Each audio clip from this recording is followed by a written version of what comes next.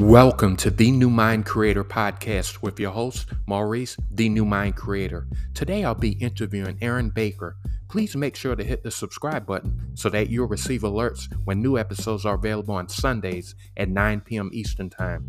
Also, please leave me a review on iTunes or Spotify.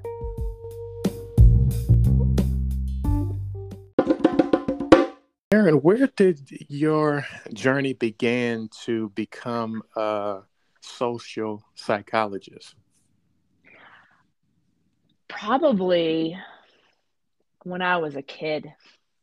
I have always been fascinated by people. Why do they do what they do? What makes them do what they do? How do their brains work? And I grew up with two parents who were academics. They were in a field that's very similar to psychology called communication. And I'm sure I just picked up on some of the things they were fascinated by. And so when I went to college, I took a first year seminar that was on sort of the mind and how that creates violent behavior. And I was hooked. And so I immediately changed whatever major was in my mind at the time and said, I'm majoring in psychology. And I ended up going all the way through undergrad, and then a few years later getting my PhD in psychology, and then now I've used that PhD in the tech world. I was at Facebook and Microsoft for a while, and now I use it in my business as a coach for entrepreneurs. That's fascinating to me. How does the mind create violent behavior? I don't remember all the details of it, to be honest, but really it's more of there's so many factors that go into creating who we are. We're born with certain genetics and certain predispositions from our genetics, but we're also really shaped by our environment and the parents that raise us, the friends we grow up with, the teachers we have, and the systems that we live in. So, systems of oppression. We all, no matter who we are as humans, we all live under the same systems. And so any one of those things, the messages from, people growing up or the systems you're in could create reasons that you have a hard time, keeping your anger in, or there's reasons people for survival go off and do things that they normally wouldn't because survival mechanisms are strong. I hope that makes sense. I agree because the environment plays a big role as well as parents, because I'm thinking about it on a simplistic level as well. Like when you put a cake in the oven, that's an environment. So Mm-hmm. if the temperature is the appropriate temperature for that particular cake, it will come out good. But if it's the wrong temperature, because each cake requires a different temperature and a different length of time it stays in the oven. And so are humans, because we have different things inside of us. And in certain environments, it will bring either the best out of us or the worst out of us. It could foster those things that are incubating within us, just like a fish out of water. It has emotion in water or out of water, but out of water, the flapping looks foolish. Absolutely. I like to think, I love this metaphor about baking a cake. I like to think of us as humans as almost an orchestra. And this, I'm going to try to explain this in a clear way. But when you say, oh, a part of me feels this way, but a part of me feels this other way, we all have different parts of ourselves that are kind of working in a system, kind of like we all have roles we play in our families and in our workplaces. And any one of those parts, say it's a tuba or a trombone, can get affected by something that happens. And then they're playing louder than any other instrument in the orchestra and out of key and end up throwing the whole system off. So if some part of you gets hurt when you're a kid, that may mean that part then acts out in situations when it feels threatened, which can lead to all kinds of different behavior. So if I'm someone who, when I was a kid, got bullied, which is true, when anything indicates that I'm being bullied for who I am, I can react with quite a bit of anger. And if I were had a different set of circumstances, I might react with violent behavior. Thankfully, I don't, because I've worked through a lot of that myself. Yeah, because also when they may, the other instrument may scream out for help, like you're saying, they may play louder, and some will go inward. Like some Mm-hmm. people who even get bullied, they turn inward and they begin to do things that are self destructive, whether it's cutting themselves, Mm-hmm. drinking, drugs. It depends on what's in that human. And I use this example because you know the singer, you've heard of the singer Lionel Richie. Yeah, absolutely. So he was doing interview with Oprah several years ago, and I remember seeing it. And he talked about how he was exceptionally sensitive as a child. And Mm. boys are this, not supposed to cry thing, you've heard before. And even in his time, it was definitely that way. And Mm-hmm. instead of his parents, saying toughen up and no, you're not supposed to do that, they allowed him to be, so he got a chance to develop into one of the most prolific songwriters and singers, because it was all a part of his makeup, that thing within him that caused him to be the signature of Lionel Richie, because otherwise he could have become hardened. And then we would never hear of the beautiful songs like All Night Long and all these different hits he made throughout the years. Yeah, that's a beautiful story. And when you talk about, these instruments that go inward and they don't play, or they are destructive, you think about how many people whose instruments we're not seeing out in the light of day, or even within ourselves, what are we not allowing to play beautiful music? And Lionel being allowed to be his fullest self and not hardened meant that his full orchestra was literally in our culture making amazing music. And imagine if that's the world where we can go inward and looking at all these parts of ourselves, and where are they screaming for help or screaming louder, and where are they going inward, and how can we get them back to playing the most amazing music, because we are all incredible orchestras and every instrument is meant to be there helping play the music of who we are. Yeah, we definitely all belong in that Mm-hmm. orchestra. We just have to figure out where we belong or what's our role in it. Mm-hmm. And when we play out of key, like sometimes that could anger other people because of sounds, because sounds elicits an emotion within us.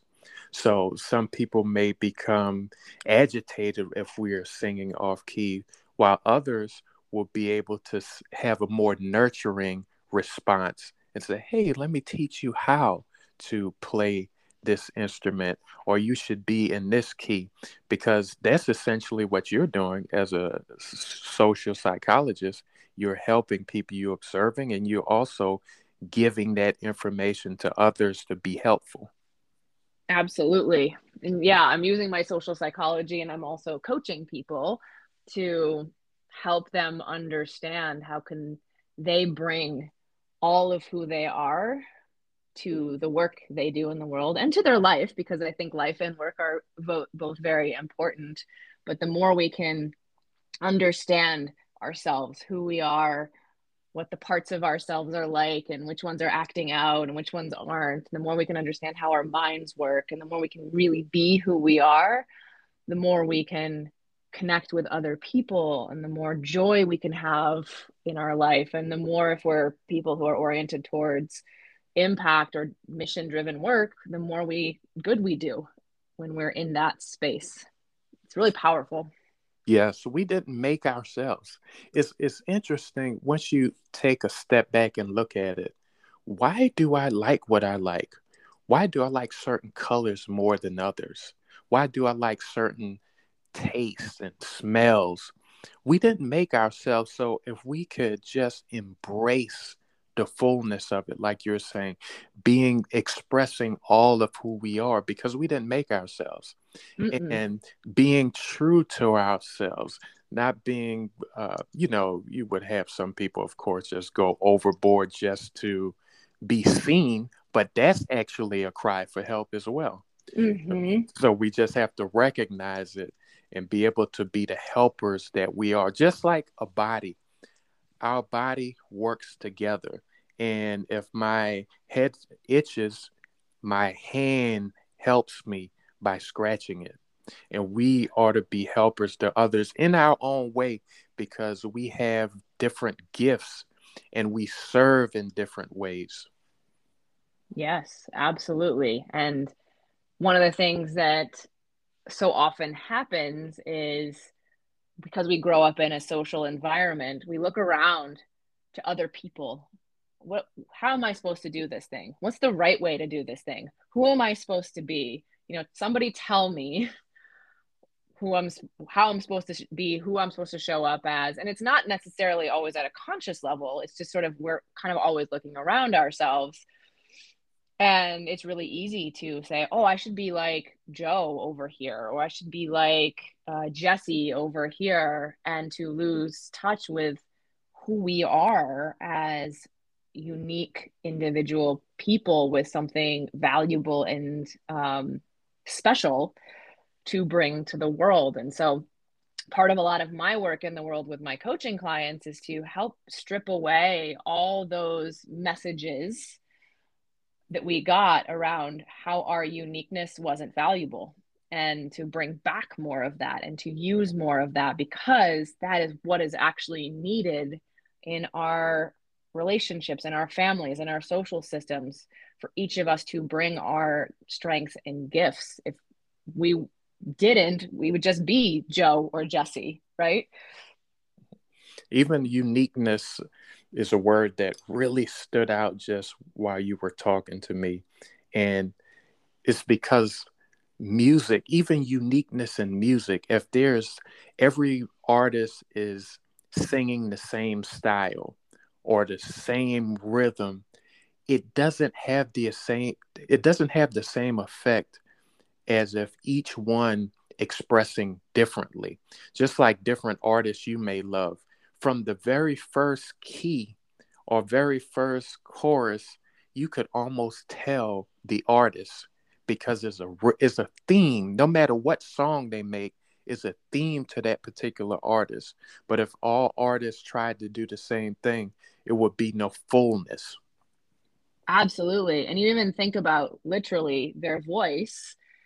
You could have an artist who's evolved their style over time, but the minute you hear their voice, you know who you're listening to. I think Lady Gaga is one of the prime examples of that, who has shifted her style so many times over the years. But the minute you hear her voice, you know exactly who she is.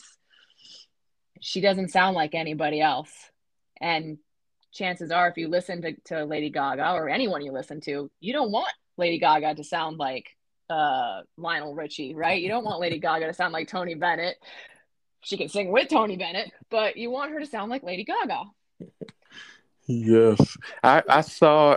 I think it was during this past holidays, actually, Christmas holiday. She was actually singing with Tony Bennett. They did a little duet together. I hadn't seen them in so long. I was like, wow, that was pretty cool that those two were doing it together. I've seen her once with Tony Bennett, and yeah, it's wonderful to see how she can evolve, because we all evolve as humans. We don't stay stagnant over time, and yet there's an essence of her that never goes away and that she's always very true to.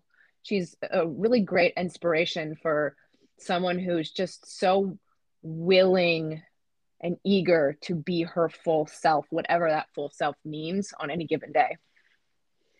What is one of your greatest discoveries in social psychology thus far? What is one of your greatest discoveries?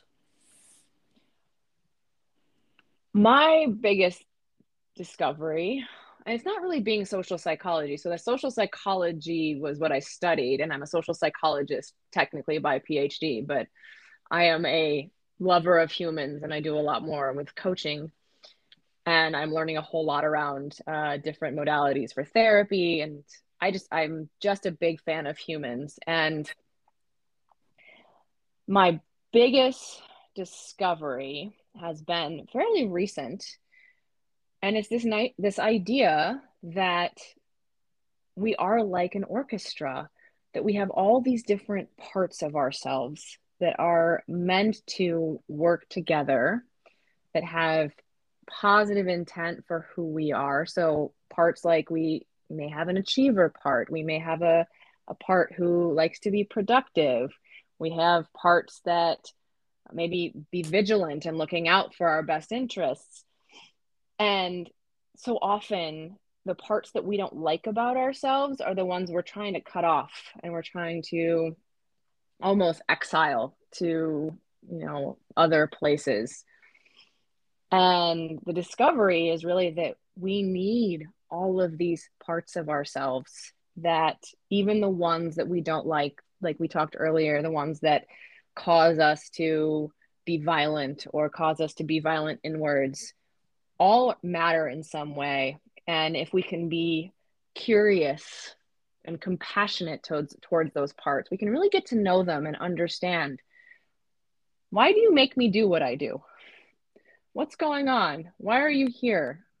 What are you afraid of if you stop making me do those things? So if you stop making me be violent towards my friends, or if you stop making me cut myself, or on a less extreme example, what are you afraid of if I stopped achieving?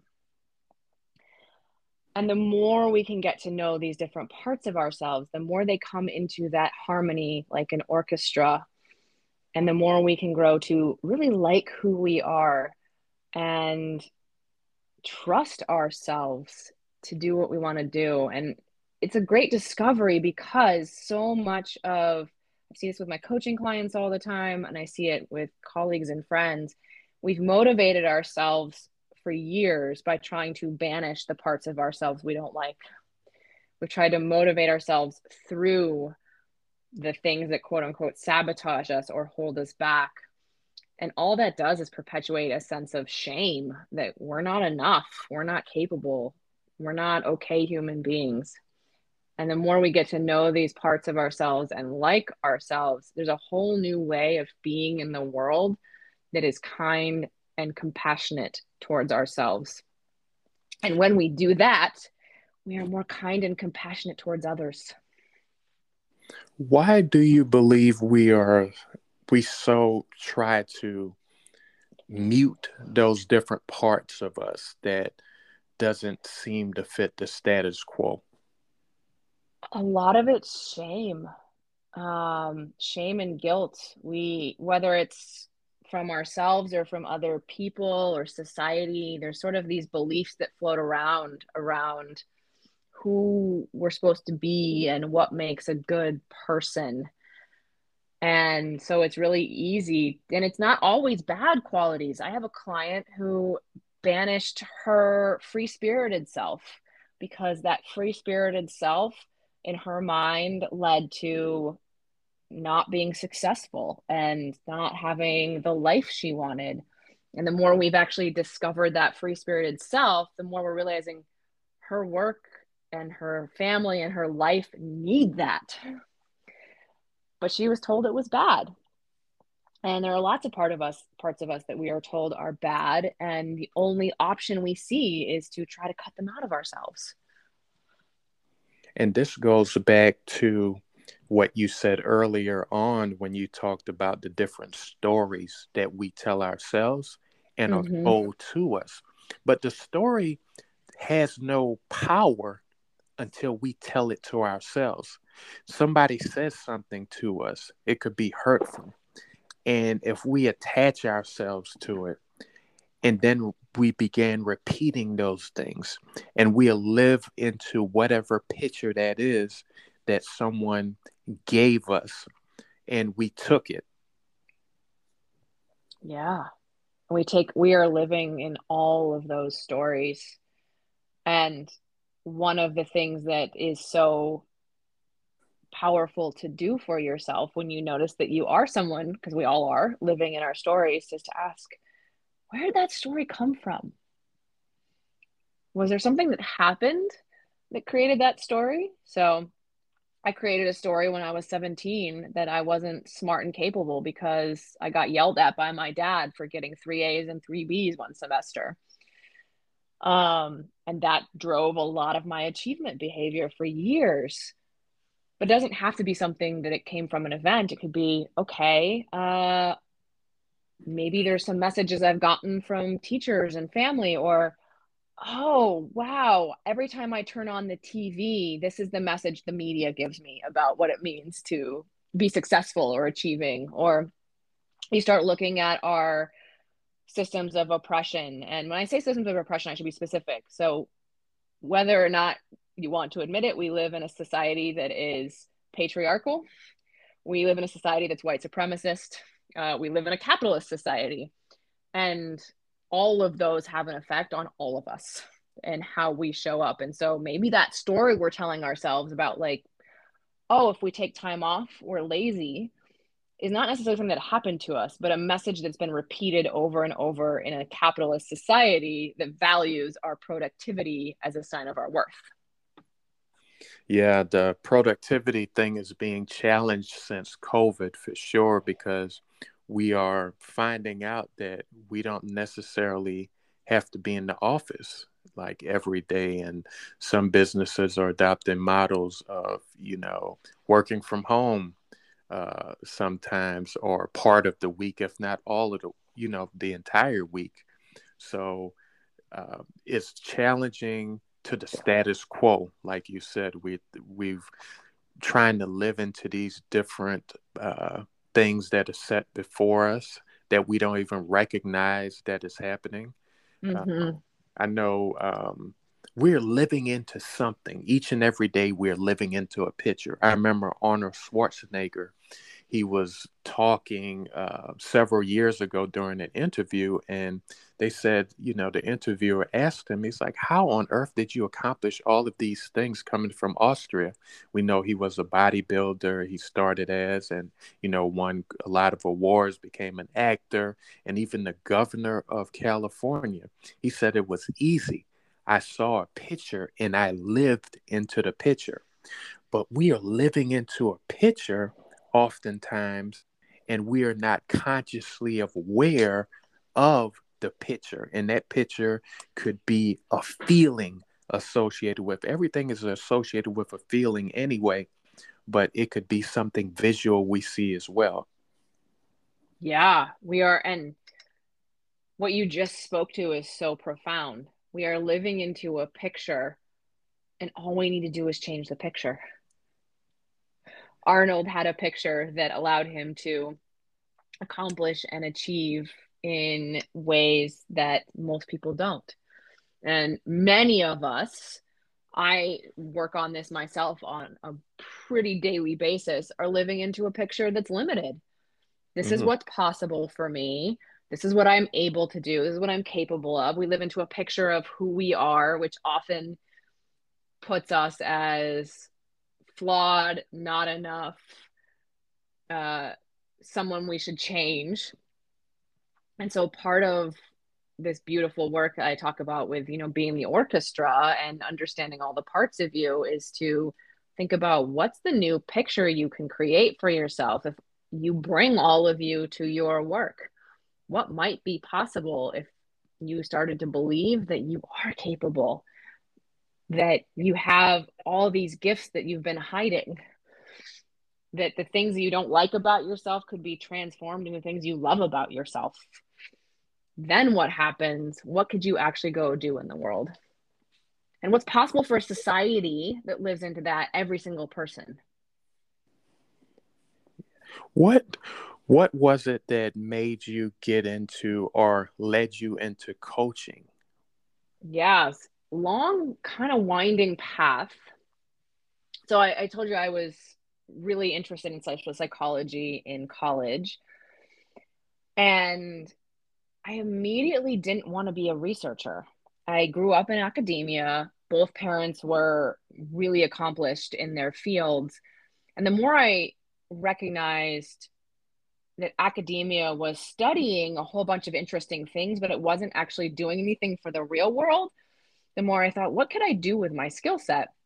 So I talked to my academic advisor at the time, and what we landed on, we didn't was I was coaching. I didn't know that I was coaching. This was 2005 or 6. So, well before coaching kind of took off as a thing. So I went to social work school and realized quite quickly that I wasn't interested in working one on one with mental health. I absolutely respect mental health care professionals. It wasn't for me. So I went, okay, well, what am I doing with my life? I ended up back in a PhD program and finished my PhD and still didn't want to be an academic. I wanted to do something where I could take what I understood about humans and do something with it.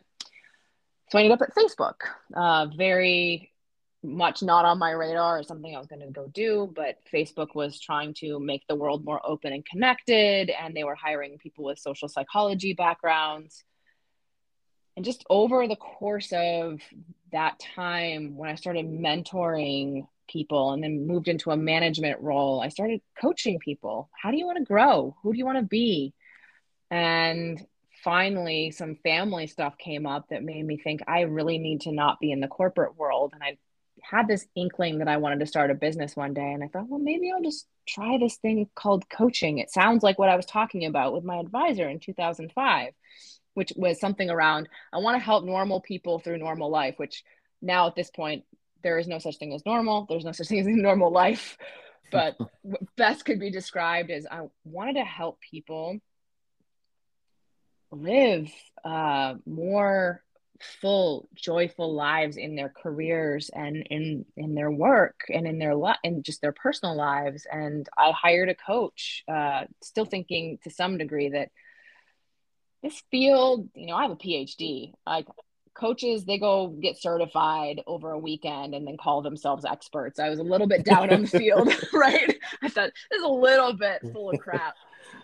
But I hired this coach and she started helping me see things I couldn't see myself. She started asking me questions that I had never thought of in my life. And I started taking those questions to the employees I had at Microsoft. And all of a sudden they were having these, oh, maybe I don't want to be at Microsoft anymore. And I fell in love with this practice. And so now every day I work mostly with entrepreneurs, but sometimes people in corporate, really help people create that picture that Arnold Schwarzenegger had for himself, not his picture, but whatever their picture is, and get to know who they are and like who they are and trust who they are to create whatever they want to in their worlds. And it's just absolute joy to see people living authentic, creative, aligned lives and doing that in a way that creates impact in the world.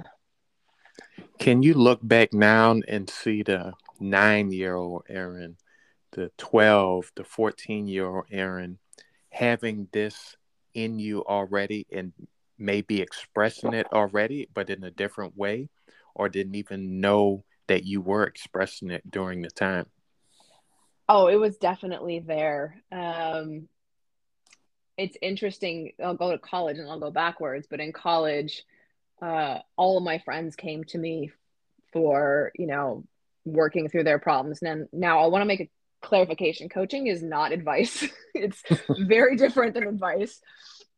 But back before I had the words doctor in my name, my parents were not my parents, my friends were calling me doctor.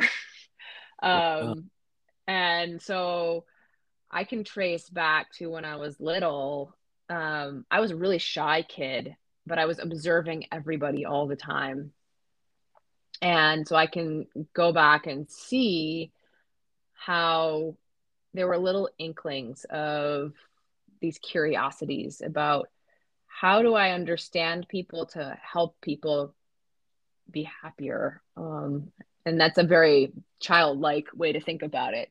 But yeah, it was always there, and it's so interesting. I talk to a lot of people who enter entrepreneurial fields, and they think they're starting over as if this is a completely new thought in their head, and then we trace it back, and almost inevitably the thing that they loved to do when they were 6 years old is coming through in how they're building their business. It's so it's so interesting that it's almost that we bury the true essence of us, and Mm-hmm. we try to latch on to a job that doesn't really express who we are, all in the name of making a living, because we're living into this picture that society has set, that standard. You get a job, work 9 to 5, and all of these norms that's shaping us that you mentioned earlier. Mm-hmm. And we leave who we really are and become an imitation. And it hurts us.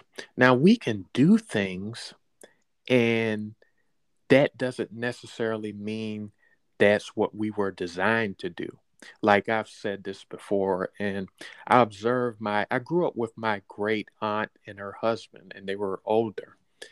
And my great aunt's husband, he was one of the most, uh, he was so bright to me. I mean, he was just so smart in like everything. And I remember one day he was doing something in the house and he needed a screwdriver. And he didn't want to go out in the yard, in the, driveway, go into his truck and get a screwdriver, or he didn't have one. So what he did was he took a knife and he screwed the screw, and it worked. It went in. Wow. And he took the knife and he separated from the rest of the knives. And anytime a project would come up in the home and he didn't want to go outside, he'll use that knife. Either you scrape some paint or do some more screws or what have you. And over time, the rivets that attaches the wooden handle into the knife begin to wear away. And eventually it just broke altogether. So he had to throw it away. So even though the knife wasn't designed to screw in the screw, it did. But over time, it break. And just like humans, some things we aren't designed to do, and we can do it for a period of time, but over time, it breaks us on the inside. So that story is so poignant on that. There's this interesting piece where it seems so innovative, right? That he pulled out a knife to screw the screw in, but then thinking about that repeated thing over time. And I think there's a book I read a couple years ago called The Big Leap. It's by a guy named Gay Hendricks.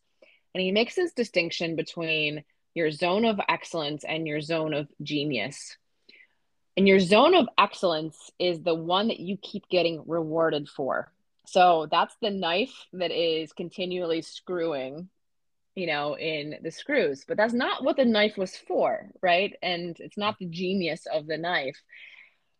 But we get hooked on this thing that is what people are telling us we're great at. And sure, we're good enough at it. But over time, we can get to this place where we feel like, oh my goodness, I can't do this anymore. Our zone of genius, which is where, we're doing our natural thing that we are, our strength, what we're strongest at, or what we're meant to be doing. The challenge there is that when we're doing that, it feels easy. Mhm. And then when it feels easy, we don't believe in it because we've been taught to be, we're hardaholics. we Life is supposed to be hard, and our zone of excellence has probably been hard. So we don't believe in our genius because it's too easy. And so what do? We go right back to that zone of excellence, right? So if that knife had gone off to do its thing, cutting the things it was supposed to cut, perhaps it would have said, well, what am I doing? This is too easy. Let me go back to the screwing in screws. Yeah, instead of cutting this meat and these vegetables, it's too easy. Right. It's too easy. And so many of us, we deny our genius because if it's easy, we don't think it's valuable. Yeah. And so we tell ourselves, going back to telling ourselves stories, we tell ourselves stories that we're not good at anything. And that's just because the things that we think are easy are not valuable. So I'm really good at coaching. And sometimes I have to remind myself that because it's easy doesn't mean it's not valuable. It means that I'm actually in my zone of genius and should be doing more of it, not less. True. It's like it's what caused you to leave Facebook and these different areas. You could have just stayed there, you Yeah. know, and I not be your true self. Sure. I'm really good at what I did at Facebook. I was doing research to help figure out how to make Facebook a better platform. I was really good at managing people, but really good is not the same thing as genius, right? And so, yeah, I could have kept going, but there was there for all kinds of reasons, these little pockets of, but I'm not quite as happy as I could be.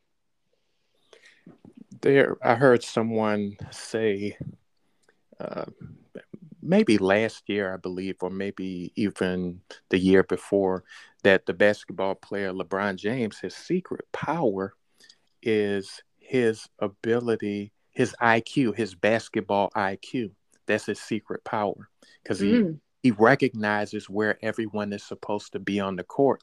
And that's why when the Spurs, I don't know if you're a sports fan, but when hmm San Antonio Spurs played him in, especially in 2013, the second championship, I guess he had, the coach, instead of playing the status quo defense, Greg Popovich, what he did was he told everyone to back in the lane and just clog the lane.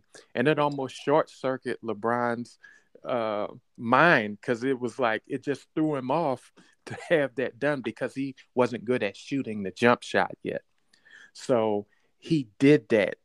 And, you know, we we could so easily become short circuit if things don't go the way we probably, should orchestrate it.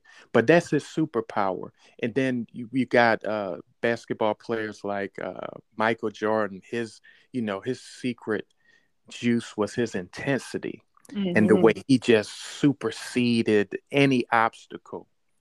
What is your superpower that you have come to know this far on your journey? I love that question, and I love that you mentioned Michael Jordan because I grew up I grew up with a basketball in my hand. It is, other than coaching, the love of my life. And Michael Jordan was my hero because I grew up in the '90s when the Bulls were on their pretty epic, run at the top of things. So I have a big admiration for Michael. Uh, my superpower is I am able to be present with people in a way that most people have never experienced. I welcome their greatest strengths. I welcome their biggest perceived weaknesses. They can be messy, they can be imperfect, they can be pretty much anything. And I will hold all of it with deep compassion and love. I will remember it for months, if not years on end. I've had clients who have said to me, "How do you remember that thing I said a year ago?" And that's because I'm just there for all of them. And when people come to me for coaching, they come to me to create specific outcomes. They want to grow their business, or I have a few people who are leaving their corporate jobs and trying to figure out what they're doing next, maybe an entrepreneurial adventure. And what they come away with is a feeling of being so deeply seen and held that they can't replicate in any other place in their life. And it's amazing to me just how much we as humans need that. We need a place where we can cry and break down. We need a place where we can brag about how great we are. And we need somebody who will love all of us no matter what. Yeah, just like that song, heard some years ago. What the world needs now is love, Yep, sweet love. it's true. And that's that is my superpower. I remember before I started coaching, a friend of mine said, I've never met someone who is so willing to listen without judgment. And I think about our current world, which is so polarized. There's a lot of angst out there, whether no matter what side of the political spectrum you are on. And I just imagine what would happen if we could all show up from that space. It's a little bit lofty goal, but we could all show up from that space of just listening with non-judgment and curiosity about who are you? What makes you tick? And why do you believe that? Not from a judgment place, but just, yeah, where'd that belief come from? And that's another way uh, the societal norms has the structure before us has really caused us to be divided. Who said we had to be on one side or the other of the political spectrum? Because it was Absolutely. set up for us to be divided. It just divides us. And I think Mm-hmm. we have more in common than we have different, but it's so polarizing when we have to be on we think we have to be on these separate sides. Well, and it all stems from, let's go back to the orchestra. We have parts of other people that we ostracize, Yeah. right? We don't like, I'm a member of the LGBT community, and I have been part of, discrimination and oppression. But it's not just certain identities. We tell ourselves that there are certain parts of people that are not okay, and then we go argue or we get afraid of those people. And we have some reason, because really going back to the beginning of the podcast, there are people who are violent and there are things to be afraid of. But we live in this culture that's all about how do we ostracize, exile people that we don't like. And it all comes back to the fact that we are doing that internally as well. And so I have this very lofty belief that the more we can welcome all of ourselves to the table, the more we can welcome everybody to the table and create a more inclusive and less polarized society. I hope to see that in my lifetime. I don't know. I'm painting the picture like Arnold of that's what I'm creating. What inspired you to launch your podcast, Shift Starters? So I started first with a podcast called Life in the and that was inspired long before I had this understanding that we're all an internal orchestra, by this idea that we're all walking contradictions. A part of me feels like I should do this, and the part of me feels like I should do opposite. And I wanted to think about how do we create more understanding of ourselves internally, but how do we create a more open society where we can be Democrat and Republican, spiritual and scientific, all of these things. So I started to explore these sort of paradoxical things. And then I realized that that was interesting, but a little bit limiting in terms of what I wanted to talk about. I am obsessed in a good way with humans and human behavior and how we can more deeply understand who we are to create change in the external world. And so I just broadened from this concept of exploring these different paradoxical ands to let's just explore how do we understand our internal worlds in order to create change in the external world. And it's the podcast has been on pause for a little bit because I'm writing 2 books, and it turns out 2 books and a podcast plus coaching is a little bit much for me. But it's been a fascinating exploration of, you know, what do we need to do internally to be able to be on a big mission. I interviewed one woman who, wants to move the needle on racism in her lifetime. And okay, who do you have to be in order to show up for that mission day in and day out when it's such uh, a big one and also going to face so many challenges? And I just keep enjoying having people on the podcast who have different perspectives around how do we start these shifts that we want to see in the world. What's the name of your, well, books? You have two that you're working on. Have you Yeah. released any? I have not yet. Okay. Book writing is a journey. I've been working on them for a bit. Um, I don't have a title for both of them yet, but all of it is around this concept of being joyful. And it turns out the more I talk to people about joy, I'm really joyful in your business because I work mostly with entrepreneurs, but the more I talk to people about joy, the more I find that people have these really interesting associations with joy. I have a good friend who said, "Oh, if I pursue the thing that's joyful, I'm going to be sitting on my couch watching Netflix, eating McDonald's." And I went, "Oh, well, that's interesting." And then another friend of mine said, "If I pursue joy, I'm cutting out all the bad emotions. That's not okay with me." And I believe joy is back to what we've been talking about this whole time. Joy is about connecting with who we are. Joy is one of the only emotions that we can experience alongside grief and sorrow and compassion. And we are most joyful when we are connected to our strengths and our geniuses, and we're connected to the messy vulnerabilities of ourselves.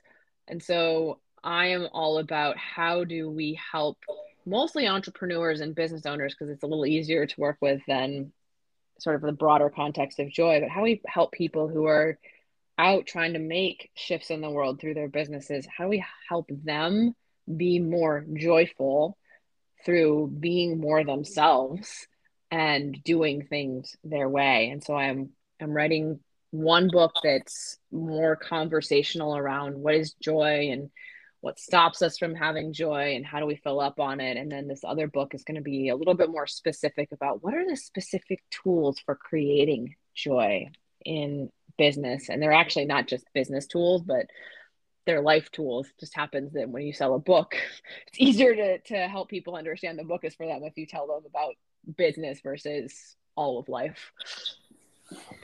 If someone wanted to work with you, what's the easiest route?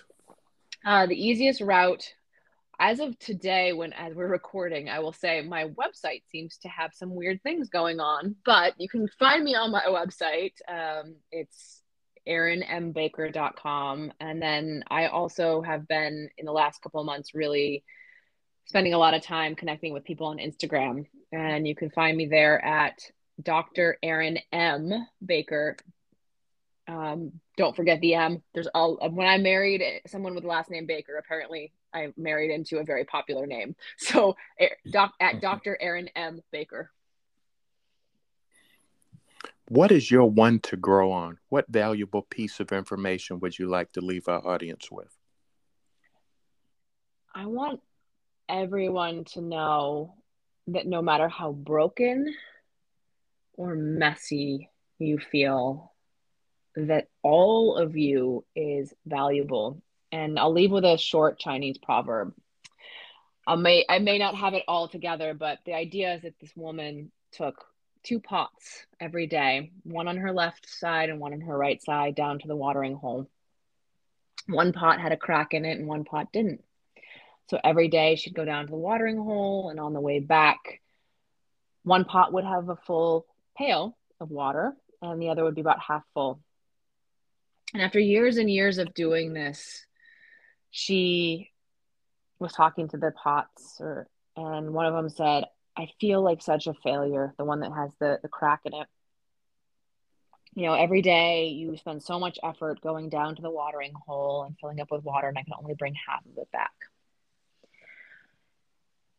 And the woman said, "I wonder if you've noticed on the path, the pot that has full of water, that path on that left side has nothing on it. But the path on your side, pot with a crack in it, I think it was the right side, it's all kinds of flowers on it."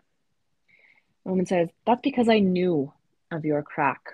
And so I planted a bunch of seeds for flowers along the way. And so every day when you come home, you water those flowers. And I pick those flowers and give them to my friends. So even the cracked pot has enormous value, well beyond the perfect one. And we are all cracked pots. We are all watering some seeds that bring joy to people's lives.